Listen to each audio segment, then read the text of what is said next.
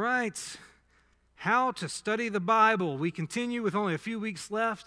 And as always, with reference to this work called Grasping God's Word as our primary source.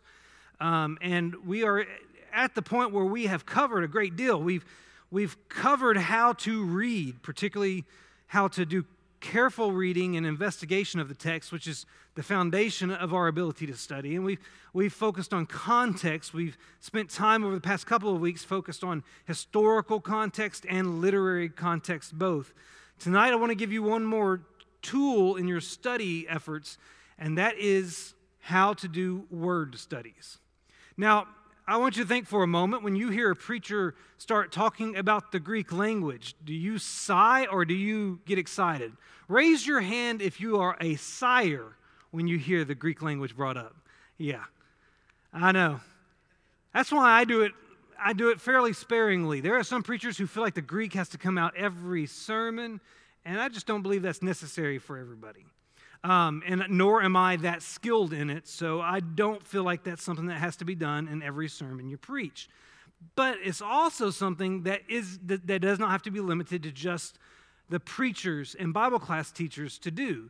There is some degree of that you can do yourself with the right tools, and we're going to talk about that through the course of this evening. But sometimes word studies are necessary. There are in your study of God's Word, there are going to be times where you need to understand the word that's appearing before you better than you have before. And sometimes you need to understand what the Greek or Hebrew word behind the word you're looking at really means to help you understand the passage. So, word studies. The aim of a word study is to try to understand as precisely as possible what the author was trying to convey in his use of this word in this context. As readers, we do not determine the meaning of biblical words. Rather, we try to discover what the biblical writer meant when he used a particular word. We're working through translation. We need to understand what is meant by the original context of a word, not what we want to read into it. So, word studies will be necessary from time to time. And what I want to do now is work with you on some fallacies about word studies, or some wrong ways to go about studying words in Scripture. One such fallacy is called the English-only fallacy. The English-only fallacy occurs when you base your word study on the English word rather than the underlying Greek or Hebrew word, and as a result, you draw unreliable or misleading conclusions. Now, the Bible was not originally written in English. We have talked about that. So it's translated into English from the original biblical languages, and this can complicate word studies for students who do not know the original languages. See, there's two ways in which this can create a problem for you. Number one, a word in Hebrew or Greek is often translated into English by a number of different English words. You can take a word in Greek, and it can have multiple words in English that it connects to, that it can translate into. Man, it really happens when you get into Greek prepositions. You can have about 20 different English prepositions that can come from that one Greek preposition. And that's not necessarily something you're going to know if you're not memorizing Greek or Greek words. But the reality is when you're dealing in any translated language, whether you're going from English to another language or from another language into English, it doesn't matter which language it is, words aren't going to match exactly. There are going to be meanings behind Greek and Hebrew words that are more multifaceted than the English. So, here's an example of a Greek word. The Greek word paraklesis is translated in NIV, because that's what this book uses, with the following English words: comfort, encouragement, appeal, be encouraged, consolation, encourage, encouraging message, exhortation, greatly encouraged, preaching urgently. Now you can see that the idea of encouragement encompasses a lot of those words. But the idea of comfort and exhortation in English can be two very different things. So there is a broader range of meaning behind this one Greek word than just encouragement, and there's a broader range of meaning than one word in English can convey. And so you need to understand that just because a word gets translated into English from the Greek, that doesn't mean that's the only way that word can be translated. Context will give you the clue as to how to translate it or what to translate it. But we need to understand that we can't base our word study just on English, because the word underlying that English term in the Greek or the Hebrew could have multiple meanings. We'll talk more about that in a minute. Now, the other thing you need to know when it comes to this fallacy, or the other problem that can happen, is that different words in Hebrew or Greek can be translated into English using the same English word. Now, there can be two different Greek words that mean the same thing as one English word. So this is the reverse of the previous one. And to give you an example of that, the NIV translates these different Greek words. There's 6 different words on the screen there. All of them can be translated comfort. 6 different words that can be translated comfort. The one that you probably are familiar with and may not even be thinking about is the word love. In English, we have the word love. You can go over into Greek and you can have 4 or 5 different terms that mean love. So we have this situation where there can be more Greek words than, you can have a bunch of Greek words that mean one English word, or you can have a bunch of English words that mean one Greek word. So you don't have a 1-for-1 ratio when it comes to translating. That's the idea. And so you don't need to just buy into this mindset that if I can understand the English word that appears in my English Bible, then that's good enough, because that's not. That would be an English-only fallacy. Another issue is the root fallacy.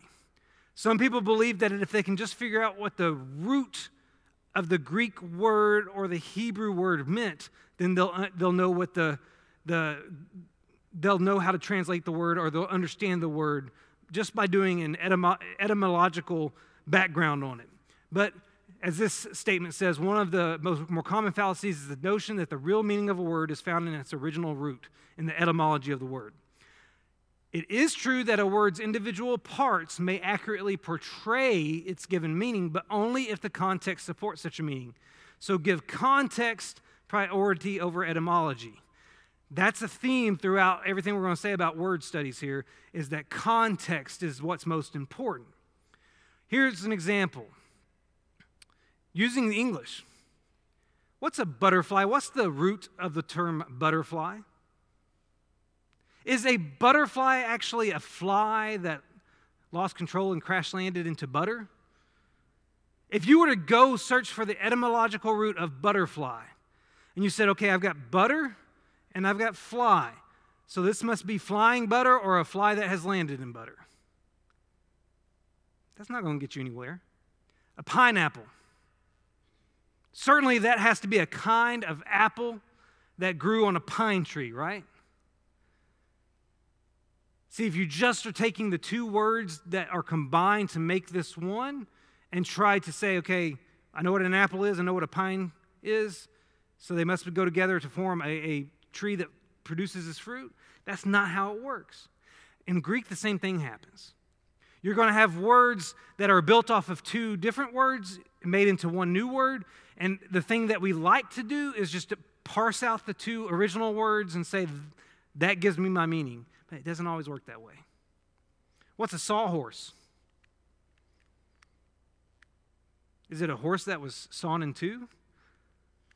Is it a horse that you laid eyes on? No. You see, you can't always just go for the root words that make up a word. You've got to do a little bit more investigation than that. Here's a Greek example. You have this word gnosko, which means to know or understand or recognize. But then there's another term, anagnosko, which means to read or read aloud. They're not exactly the same. You can't just break up the anagnosko into its 2 parts and get the words you want. Just because a root word exists inside of a word does not mean that that root word is the basis of the word. So you got to be careful there.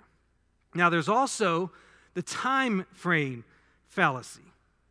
The time frame fallacy occurs when we latch onto a late word meaning, usually a meaning popular in our own time, and read it back into the Bible, or when we insist that an early word meaning still holds when in fact it has since become obsolete. But you're going to encounter the former rather than the latter. A lot of times we take our knowledge of a word meaning and put it back on a word before that meaning ever existed. Here's what I mean. Here's an example. If you go to Romans chapter 1 and verse 16, there's this word translated power. The gospel is the power unto salvation. That word translated power in Greek is dunamis or dynamis.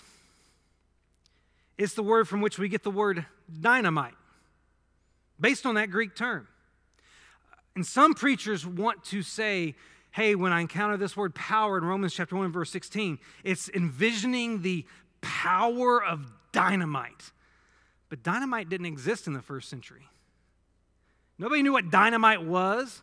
Paul didn't know what dynamite was when he wrote this verse. And so to read it in the context of dynamite is to put a meaning on it that did not exist at the time. The word dynamite descended from the same word that appears here, but is not the meaning of that word. So you can't project backwards onto the text something that is new today. So you have to be careful about this time frame fallacy of giving meaning to a word based on knowledge that exists today, because if that knowledge didn't exist then, you have a problem. All right, another issue, the overload fallacy. This occurs when you take all the meanings in the Greek language for one word and apply it every time you see that word. If you see a word in Greek and say, all right, I'm going to assume it means everything that Greek word means, then you're overloading it with too much content. That is not the right way for doing a word study. Here's an example in English to help you see what I mean. Take the English word spring. That can refer to a season, a metal coil, an act of jumping, or a source of water. Now, when you see the word spring in a sentence, you don't assume it means all four of those things. You let the context tell you which one it means. So you have to allow context to teach you what definition or what meaning applies to the word in the text. Also, the word count fallacy. This is the belief that every time a word appears in the text of Scripture, it's got to mean the same thing. If you came across 7 instances of that word meaning this, and you come across an 8th instance, you might feel like you should just go ahead and assume it means the same thing as those previous 7 instances, which is kind of the example that I give. But that's not how it works. Context decides the meaning. So you can't just go with the numbers, is what I'm saying. This word count fallacy is a mistake we make when we insist that a word must have the same meaning every time it occurs. And so every time you see a word, don't just draw a conclusion based on how it had been used in another book. You need to let context influence its meaning in that instance. Okay, word as concept fallacy. We fall prey to this when we assume that once we have studied one word, we have studied an entire concept. All right, this one really works well when I give the example. If you want to discover what the New Testament says about the church, you should certainly study the word translated church, ecclesia, something we talked about just a couple of Sundays ago. But it would be a mistake to conclude that once you studied ecclesia, you will know all that the New Testament says about the church. Do you know why? Because there are other terms used in reference to the church, like the body of Christ, temple of the Holy Spirit, the household of faith. So you can't conclude that you have the whole concept of what church is just by studying that one word, ecclesia. To get the full concept of what church is, you really need to study all the terms that apply to the church, which we did not do 2 Sundays ago, but that was intentional. So the word as concept fallacy is the idea that I can't assume that studying one word gives me everything I need to know about a concept. I need to study all the different words that apply to that concept to get the concept. And finally, one other fallacy, selective evidence fallacy. When we cite just the evidence that supports our favored interpretation, or when we dismiss evidence that seems to argue against our view, we commit the selective evidence fallacy. This error is particularly dangerous because here we are intentionally tampering with the biblical evidence, whereas in other fallacies, the mistakes may be unintentional. So before you begin studying a word in the Bible, make up your mind to accept all the evidence. I think this happened with the term for predestination in the Bible. When you hear predestination, that sets alarm bells off in your head. But it's a completely biblical term.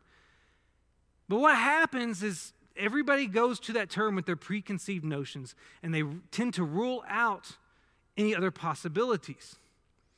But it's a biblical term, and if you study it without any, without buying into this fallacy, you'll get a good idea of what it really means. And what it really means is that the church has been chosen by God, and if you're in the church, you're predestined for heaven. As an individual, you are not. As a collective body, the Lord's church is predestined. Anyway, that's for another day. So we have these fallacies, and you're not going to remember those. That's fine. I share them with you to show you that we have to be careful when we do a word study because there are errors we can make that fall in line with these fallacies. So, let's talk now about how to go about doing a word study. The first thing you need to know about doing a word study is you've got to choose which words you're going to study very carefully. You don't need to study every word. Most biblical passages are filled with words whose meanings are clear and plain to the average reader. If you try to do a word study on every word, you would get hardly anywhere. My grandfather, love him dearly, he loved teaching Bible class. But the way he taught Bible classes is he would go in depth, deep dive on every word in the text. And so he could be studying the short little book of Philemon, and it might take him 4 quarters to get through that thing because he has to look at every little word and reference every verse in the Bible that uses that word, even down to the prepositions. I could not sit in one of his classes. He was my grandfather, and I refused to attend one of his classes because I was aging too fast before we got through a verse. You don't have to study deep dive on every single word. It's pretty easy to pick out the words that demand the in-depth study, the words that you need to spend time on. You are quite capable of that, especially after you spend the time doing the careful reading we talked about earlier. So choosing your words is the most important thing, the first step when it comes to doing a word study. And here's some guidelines for choosing which words to study. Look for words that are important or crucial to the passage. Find words on which the passage hinges. Look for words that are repeated. We've already done that in our careful reading process.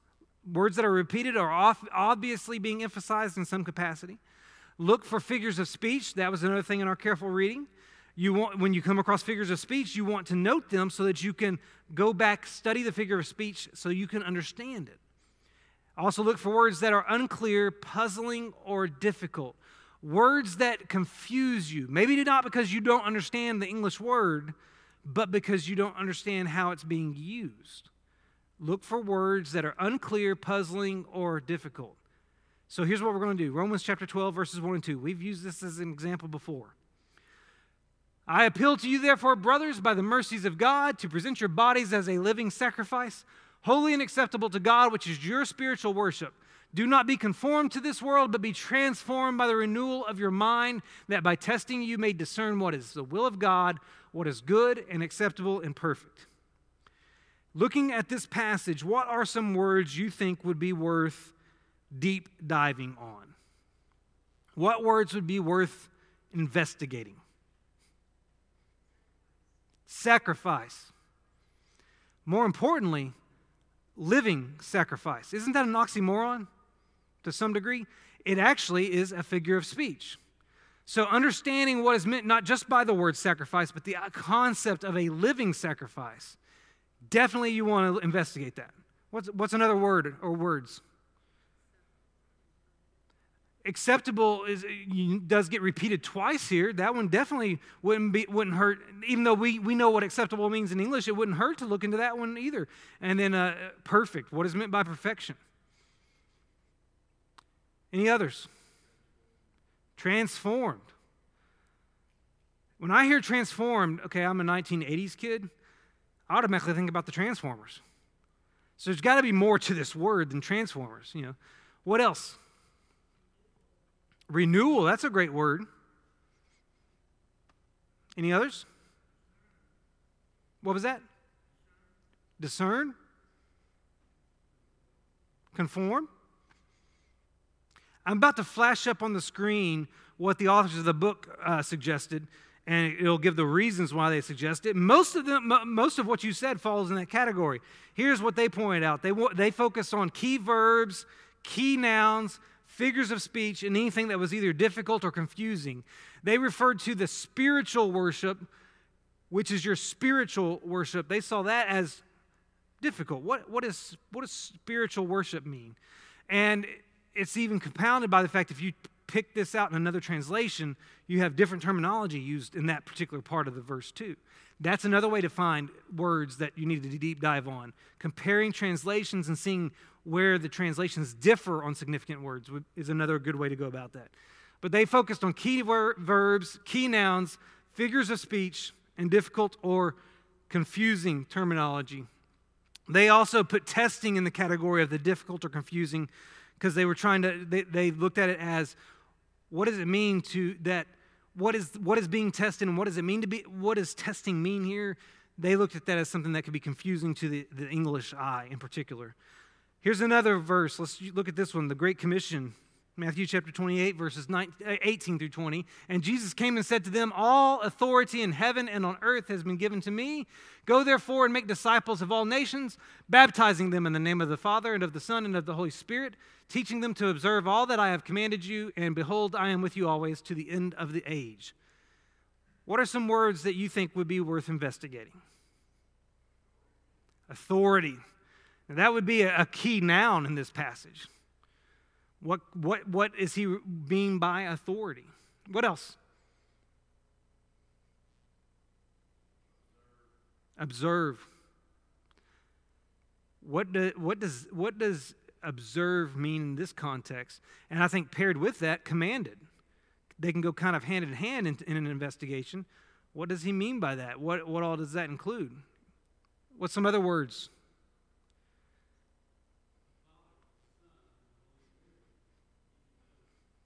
Okay. And especially the concept of the Trinity is something you'd probably want to deep dive on. Okay.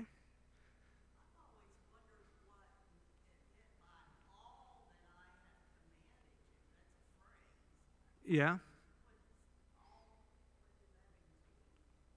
That would be, so that's not as much a word study, and really what I just alluded to with the Trinity is not as much a word study as it is a concept study, but that would be not as much a word study as it is, but trying to figure out what does all refer to. When you do your careful reading, that would be something to circle all, and then try to figure out what all includes. That's a great observation, though. What else? Baptizing. You notice that's the easy one for us to skip because we put such great emphasis on baptizing. But in a study, even if it's something that's familiar to you, it still demands your attention. And understanding what baptizing means here is worth the deep dive. Do you realize do you realize the word baptize, baptism, all that? That is a transliteration, not a translation.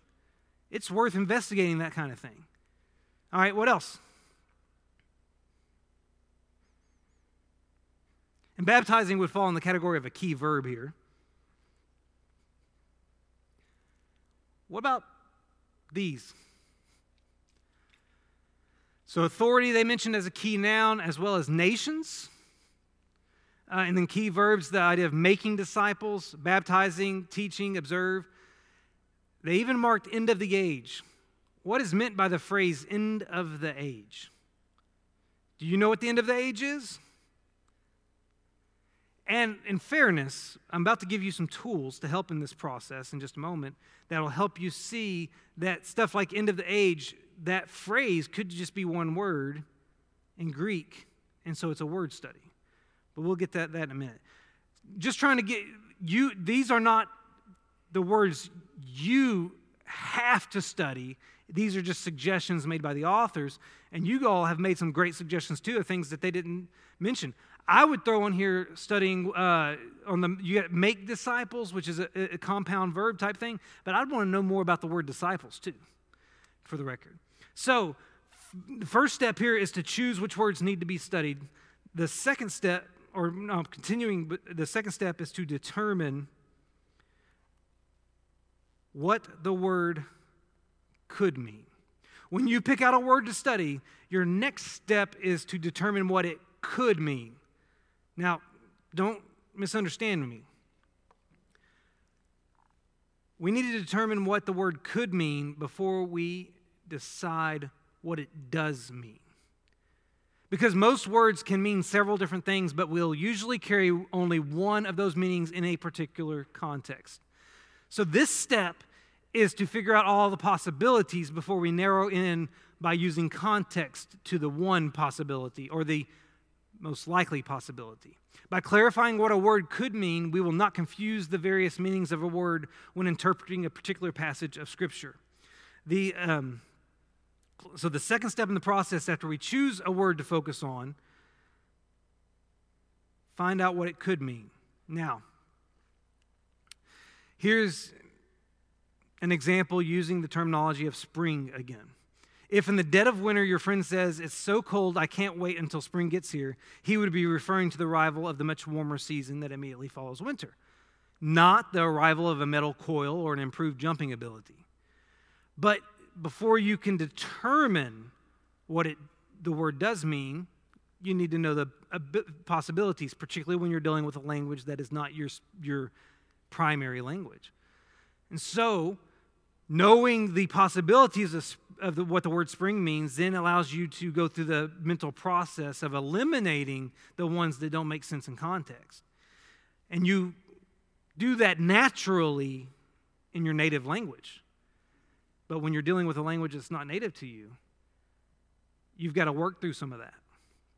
So you need to be able to recognize what the possibilities are for that word to mean. To determine what a word could mean, create a range of meaning or a semantic range list. That terminology of semantic range you'll see a few times. You're going to make a list of the possible meanings. A word's range of meaning, or semantic range, is a list of all the possible meanings of the word, a list of what the word could mean. And some meanings may be very closely related, but you're going to have multiple meanings typically. It's kind of like creating a dictionary for that one word. A dictionary entry for that one word. Once we see all the possible meanings of a word, we will be in a better position to decide what the word actually does mean in a specific context. Now, here's what you need to understand. We're not actually focused on the English translation of the word. We're focused on the Greek or the Hebrew. But to kind of give you an example here, we're going to work from English for a moment. Just take the word hand in English. And this is a compilation of various ways in which the word hand could be used in English. There's what? 1, 2, 3, 4. I can't count the bullets. I'm trying to count on the bullets. And 1, 2, 3, 4. There's like 11 different meanings possibilities up there. What you want to do is when you come across a word you want to study, you'll go to the sources I'm about to share with you and develop a list of the possible meanings of your term. Much like we have just done here with an English word. But you're going to do it with Greek and you're going to do it with Hebrew because that's the focus. Now,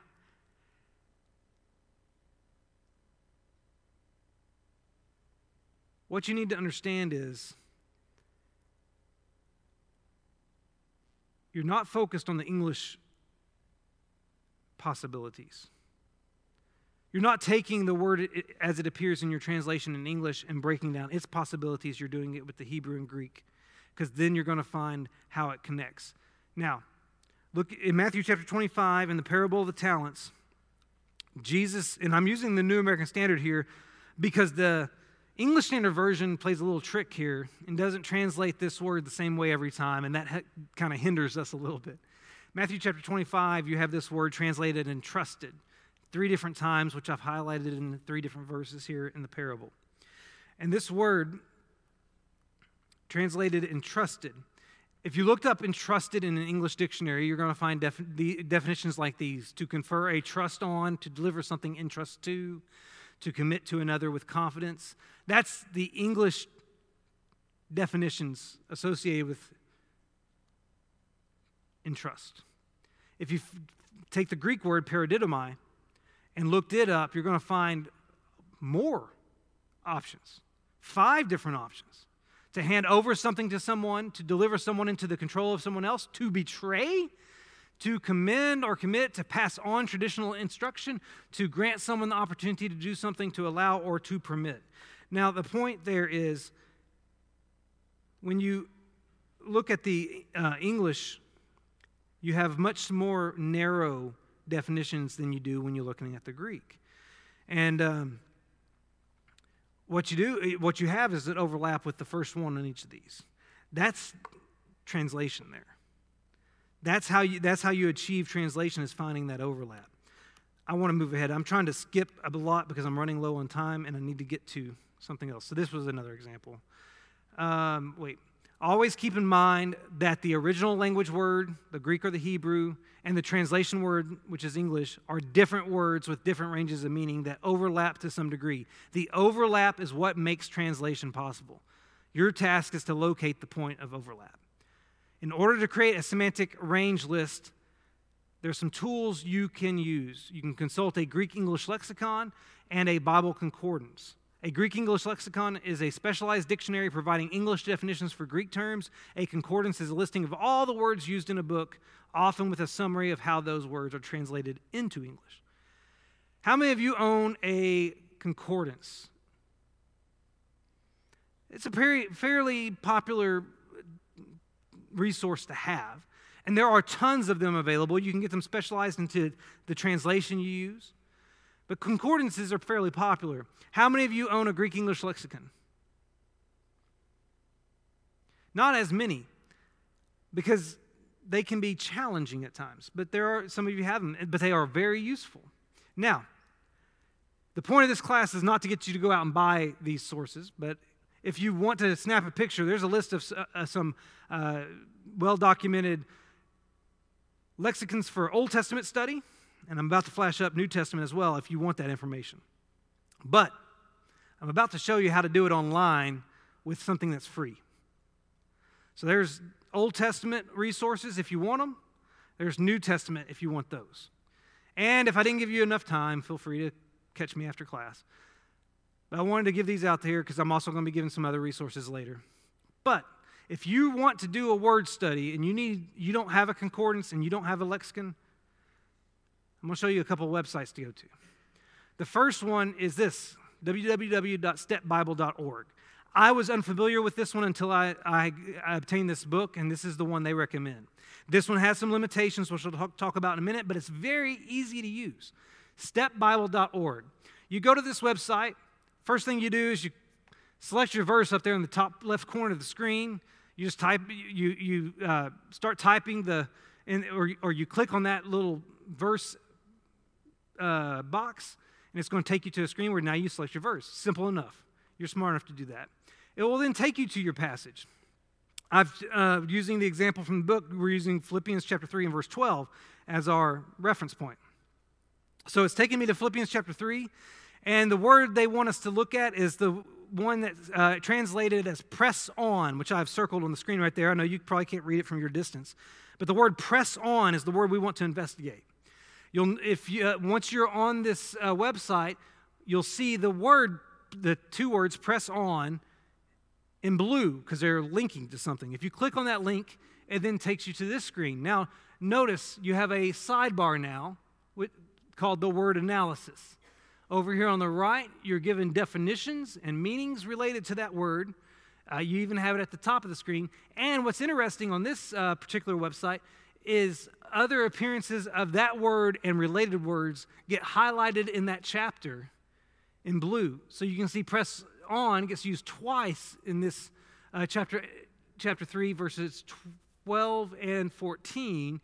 And it's a word that is connected to the word translated persecuted. So the persecuted got highlighted back up in verse 6, just to kind of give you an overview of how that word appears throughout that chapter. It's just a quick and easy resource to get to some word meanings. That's the only reason I've done this. I'm showing you this. And if you look on the word analysis side of the screen, it will say this word occurs about 122 times.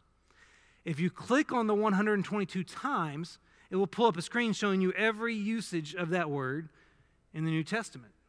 And so this is what a concordance does. So this website has a lexicon capacity to it, and then it has a concordance capacity to it. So you can get definitions of the Greek term. You can also get where and how it's used in that translation. You can do this in the Hebrew as well. I'm just using the example of Greek. So you can do the Old Testament just as easily. Now, you can also change the translation. My screen is not working. It's cutting it off a little bit. But you can change the translation. This was built for the ESV, but it's not solely useful for the ESV. You can use other translations. One of the neat things about this website is you can go in here and select which translations you want to appear on your screen. And for the example purposes, I chose the New American Standard, the NIV, and ESV, which you cannot see them listed because it's cutting off on that left side of the screen. But it shows all three verses. You can see at the top we have chapter 3, verse 21, chapter 3, verse 1, chapter 3, verse 2, chapter 3, verse 3, and so on. And it's showing all three translations right one above each other. So you can do a comparison right there on your screen for every verse. The problems with this website that I have found so far are that, one, it does not include the New King James, which I don't know why. It has the King James, but it doesn't have the New King James. The other problem I found with it is that, for instance, the NIV does not have links to words. The ESV, whatever word you want to study, it's got a link to it. You click on it and go. New American Standard, you click on the link of the word and go. NIV doesn't have it for whatever reason. And there could be more translations that don't have those links. So there are some limitations to this particular website. It's the one promoted by the book. It's the one from which the examples in the book were given, so I decided to use it. However, since there are limitations, I want to tell you about this other one that some of you are already familiar with, and that is the blueletterbible.org website. And this is one that I personally have used for a little while now. You go into the blueletterbible.org website, and up there at the top, you put in your verse. It takes you to your verse, and it appears on the screen. Each verse is broken up of that chapter. I want to study the word press on in verse 12 of Philippians chapter 3. If I go over here next to that verse, there's the word tools. If I hover over it, it brings that drop-down menu. And I can click on any one of those items in the drop-down menu.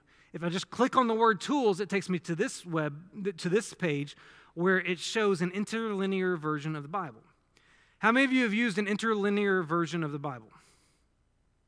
An interlinear translation shows you the Greek text and the English text alongside it, so that the word as it appears in Greek is above or next to the word as it appears in English, or the phrase in Greek and the phrase in English, however it needs to do it.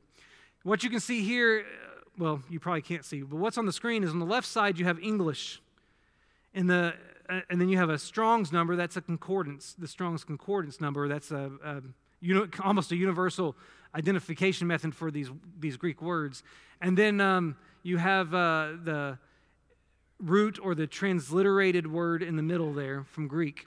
So what I can do is I can scroll down until I get to verse 12. Over here on the left side of the screen, it says press on. It gives me the Strong's Concordance number 1377. And then in the middle, you can see a Greek word that is diaco. If I click on that Strong's number, it then takes me to this screen where it breaks down this word. I can get the root word etymology, I can get the part of speech, I can get the pronunciation, and you can click on the little sound bar to hear it said in Greek, and you can get what it looks like in English. And you can start getting the definitions. If you scroll down on this same screen, you'll get your definitions, your dictionary information here on this word from a few different sources, your lexicon information basically. And then if you keep scrolling, you can come down until you see all of its usages in the New Testament. So now you've got your concordance. Basically what I'm saying is you can go to blueletterbible.org, go search any verse, and you can pull up all of the lexicon information, all the definitions, and all of the concordance information, all the usages right there on the website. I'm trying to give you a tool that can aid you in doing a word study all by yourself. This is a tool that I use when I'm studying the Bible. It's a tool that anybody can use to some degree. So there you have it, free resources to help you do word studies. By no means is it going to make you an expert in biblical languages, but it will be a resource that you can use if you really want to deep dive. Now, let me move on. The one rule in doing word studies that overrules all other rules is that context determines word meaning. So thus far what we've said is the first step in doing a word study, choose your words. Don't choose every word, choose particular words. Second step is, when you've chosen your word, find out all the possible meanings. Do a word search study as I showed you on Blue Letter Bible or on stepbible.org and do an investigation into all the possible meanings of that word based on what the definitions are and what the usages in the New Testament are. And then you'll be ready to start trying to figure out what the word means in that specific context. Up to that point, you're focused on trying to figure out what it could mean. Now you're figuring out what it does mean in this particular context. Remember, context determines word meaning. If you take any word out of context, you cannot really tell what it means. One of the most reliable ways to let the context guide your decision is through a concept known as the circles of context. I did a diagram similar to this last week. Here's one that's a little bit more specific. You've got these different rings, these different layers of context. Notice the center one that is supposed to be pink. Man, those colors really do not work on this screen. The pink one in the middle is the actual word you're studying. And then the purple circle around it is the immediate context, the verse it's in, the sentence it's in, the specific passage it's associated with, that sort of thing. And then the next layer, which is supposed to be orange, is the same book. Where does that word appear in that same book that you're reading? The next layer of context would be anything written by the same author. So let's say we're studying Philippians chapter 3 and verse 12. It's written by Paul. This layer, which is supposed to be yellow, the same author but different book layer, is I'm looking at how Paul used it elsewhere in his writings. Because an author can help, an author's writing in a different part of the Bible, or in a different book of the Bible, I should say, can have some level of impact on your understanding of a word in the book you're currently reading, because it's the same author. And we have a tendency to use words in similar ways. And then the next, you'll also notice that after that same author, different book layer, there's a double line. That's because everything inward from that double line is the most important context. The immediate context, the same chapter context, the same author context. Beyond that, it's still useful, but not as useful. Because outside that double ring layer, you get into the green, that's other New Testament authors. Not the same author, different New Testament authors. So if you're studying a word written by Paul, now you're adding how John might have used that word, or how Luke might have used that word, how Peter used that word, and so on. Then the blue ring is the whole of the New Testament. Or you can do this with the Old Testament too. You just have to swap out new for old in the terminology here. But the interior context is the most important. Everything from the same author inward is the most important context to focus upon, because that's going to help you understand the word better. So when you're trying to determine what a word does mean, context impacts it. You've made your list of all that it could mean. Now start looking at the context of what is being written and work out which one is the most appropriate fitting. As you work to decide the most likely meaning of the word in its context, you may find the following questions helpful. Is there a contrast or a comparison that seems to define the word? So, for instance, we can go to Ephesians chapter 4 and verse 29. Let no corrupting talk come out of your mouths, but only such as is good for building up, as fits the occasion, that it may give grace to those who hear. What is corrupting talk?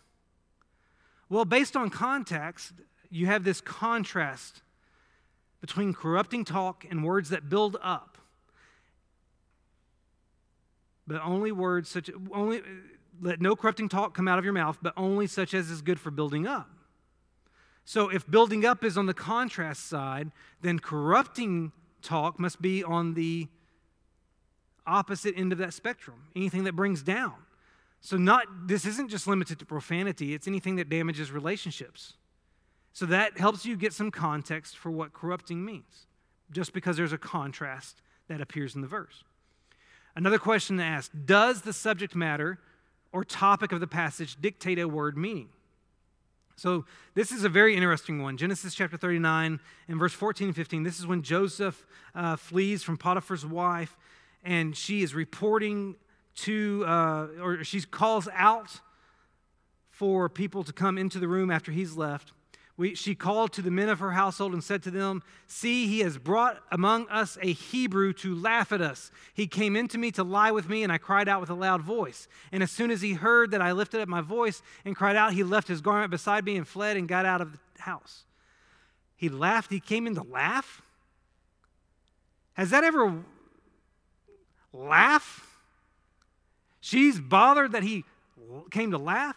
All right, so you do a little word study on that. Most of the time in the Old Testament, the word that's translated laugh here means to laugh or to mock or to play or even to make sport of.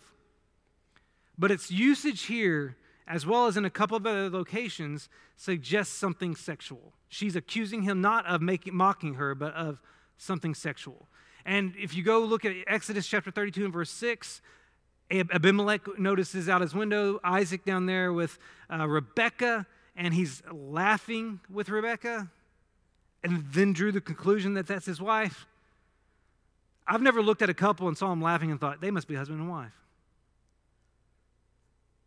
There's obviously some context there that gives an indication of that kind of relationship that only can be had in a marriage. Also in Exodus, that was actually Genesis 26:8, not Exodus. But Exodus 32:6, that's the Mount Sinai incident when the people asked Aaron to make them a new god. Then he made the golden calf, and it tells us that the people sat down to eat and drink and rose up to play. The word play is actually the same word translated laugh here. And the idea isn't that they got up to make a mockery. It seems to hint at some sort of illicit sexual activity going on at the base of Mount Sinai among these people. It adds to the sin that they commit there in the worship of the golden calf. So anyway, you have context in other verses that help give you a meaning that is not as obvious when you look up definitions. But this is an example of how context will help you determine a meaning if you spend enough time investigating and especially looking at the other verses that use the word.